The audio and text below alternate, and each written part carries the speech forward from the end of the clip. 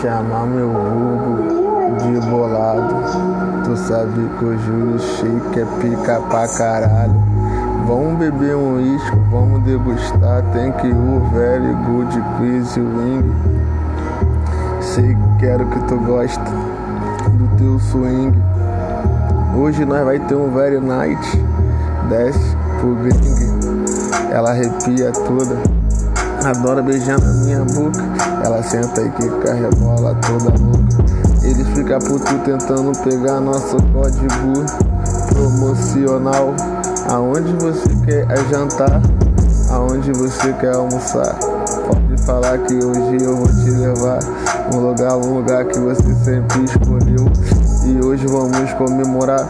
Eu sei que nego não gosta de palhaçada, quer ver nós tristes, né? Na própria casa. É fácil você tirar do teu pra poder fazer gracinha pro outro. Eu quero ver vocês tentar sem querer mostrar pros outros. Isso é puto mesmo, você que é assim sempre vai querer ver um pra tentar te sabotar. Mas quando tu pega a visão desse filho da puta e fala pra ele eu vou te matar, ele vai esbugalhar os dois olhos e vai ralar. Tu sabe como é que nós tem disposição.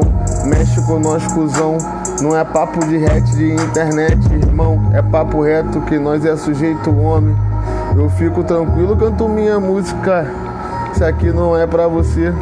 Isso aqui eu tô fazendo é pra mim, me libertando desses filha da puta que fica na mente. Deixa você tonto, inconsciente em várias covardias. Se você sair na rua contente, se você andar com uma moto bacana e ali em Copacabana, se você for devagar vai chegar um, perdeu.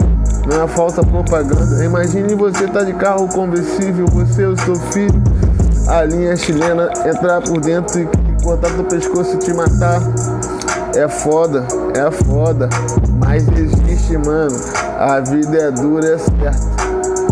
Fica tranquilo que é papo de sem conversa.